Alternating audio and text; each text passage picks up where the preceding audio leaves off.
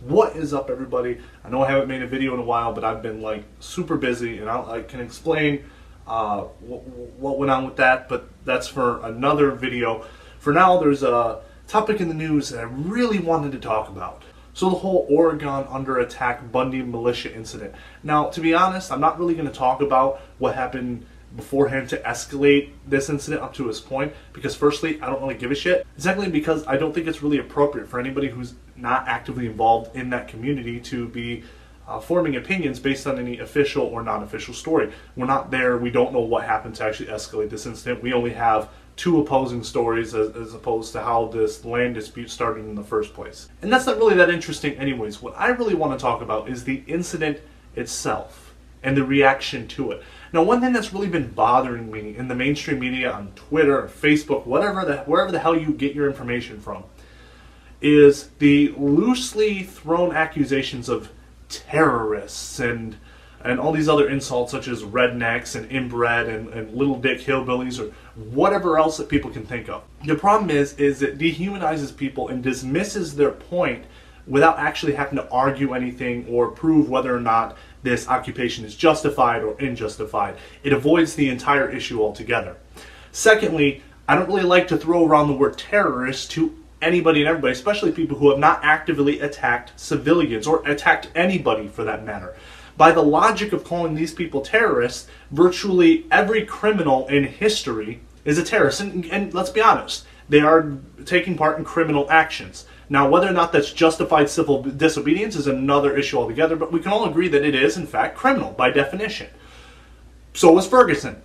So was what a lot of people do that are involved in the Black Lives Matter movement. Are they terrorists as well? Well, unless they're actively taking part in terrorism by the full definition, which means for political reasons to institute fear and attacking civilians, which we might be able to give 2 or 3 qualifications of terrorism to the Bundy movement, but they haven't actively attacked anybody. So to call them violent sociopaths is a little disingenuous. Another problem I have with is the absolute hypocrisy. The people calling out the Bundy movement, well, if these people are white, that's why they're getting away with it. If they were black or Muslim, they'd be in prison or dead. I am so smart, aren't I? No, I'm sorry, if they were black, they would have burnt the entire building down. And if they were Muslim, they would have blown it up along with themselves. See, that's the difference. And I know that might sound racist, but honestly, I don't give a shit. You see, the difference is that when you look at riots in Ferguson, people were shooting guns, people were burning things down, people were looting. There were active, violent crimes against people and property going on. And I know not every person involved in the protests in Ferguson were violent. But that doesn't change the fact that violence did occur there. And there is no violence occurring here. You see the difference? That's why you can't compare it. The reason that nobody's been shot is because they haven't run out with guns, burning and shooting and looting things. They're standing there actively saying, we're here peacefully. However, we will defend ourselves if necessary. That's not really a threat. I mean, and there's a problem labeling these people as extremists. I mean, yes, they are doing things that are considered extreme as opposed to the norm. They are taking extreme measures. However, a lot of people throughout history have taken extreme measures. That doesn't mean that they're actively going out and committing violence. And the problem with labeling these people as right-wing conspiratard nutcases is that you cannot actively support what our founding fathers did and then immediately dismiss anyone who takes those same actions.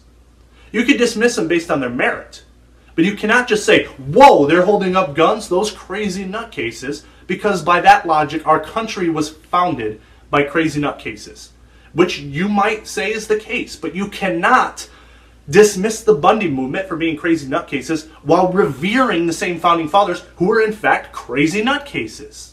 And then we get this reaction from the hypocritical right-wing conservatives who are really just closet liberals, the ones who say, yes, I support my gun rights and you won't take my gun under my cold, dead hands. I support the Second Amendment and you'd better not touch my guns. And the first thing they'll say is, it's not for hunting, it's for fighting a tyrannical government. They will defend the Second Amendment based on the fact that it is for fighting a tyrannical government. They will state that is the case. However, when anyone actually takes steps to saying we want to fight a tyrannical government, they'll step back and go, whoa, you extremists. How can you how can you do such a thing? You cannot actively support something, from a distance and then criticize people for doing the very same things that you are advocating. You can't sit around the kitchen table and say, we should overthrow this government, and then turn around and criticize people and say, well, you can't do that because that's going to make gun owners look bad, and then they're going to want to take away our guns even more. What is the point of the Second Amendment if you can't exercise it for fear of losing the Second Amendment? I mean, you might as well give up your guns. Just say, no, we don't need them because we're never going to exercise it. We just want them for show. They look cool. I mean, will we actually fight a tyrannical government? No, not in a million years. So why do you have a Second Amendment? You don't need it. You're honestly standing for one thing, but you won't actually stand with people that are actively going out and doing the things that you advocate around the dinner table. You can't do that. That's hypocrisy at its finest. And you're not truly an advocate of the Second Amendment if you don't actually support the usage of the Second Amendment as it was designed to fight a tyrannical government. Now, if you want to say, well, look, maybe I don't believe this is the right time to fight a tyrannical government, they're not tyrannical, you're free to that opinion. But do not criticize these people as being extremists, while at the same time holding those extremist views yourself, but being too cowardly to act on it. Another criticism that I often see people get is when they go out and actively defend the Bundy movement or any other group that does similar things. They're criticized as, well, why don't you go out and stand beside them? If you support guns so much, why don't you go out there? Or vice versa. Well, you see, we have more than just the Second Amendment right. And whether or not you support constitutional rights coming from maybe an anarchist perspective or not, doesn't change the fact that we do have these constitutional rights in place. And we have more than the Second Amendment. There is also the First. Those two go hand in hand. It does no good to fight against a tyrannical government utilizing the Second Amendment if you can't utilize the First Amendment to get widespread support for your cause. You need the First Amendment. That is very important. And then people going out and exercising the First Amendment rights by talking about things, by getting the truth out, by asking questions, is just as important as someone who is willing to use their Second Amendment rights. So what do I think about this whole situation? Well, to be honest, I haven't really formed an opinion on the Bundy group as of yet. For all I know, they are in fact religious extremists. I haven't met the people in person. I don't know what their actual motives are. I haven't lived in the area. I've never met the people. I don't know if they've really been persecuted or not. We only have two sides of the story. Really, the only thing I wanted to point out is the inherent hypocrisy in the stances that people hold when talking about these issues. So what's the solution to this? Stop dismissing people because they do things that you don't necessarily agree with or you don't support. Start actually arguing the point. Is it justified? Do you think they should be going out and doing this? Is this the right course of action?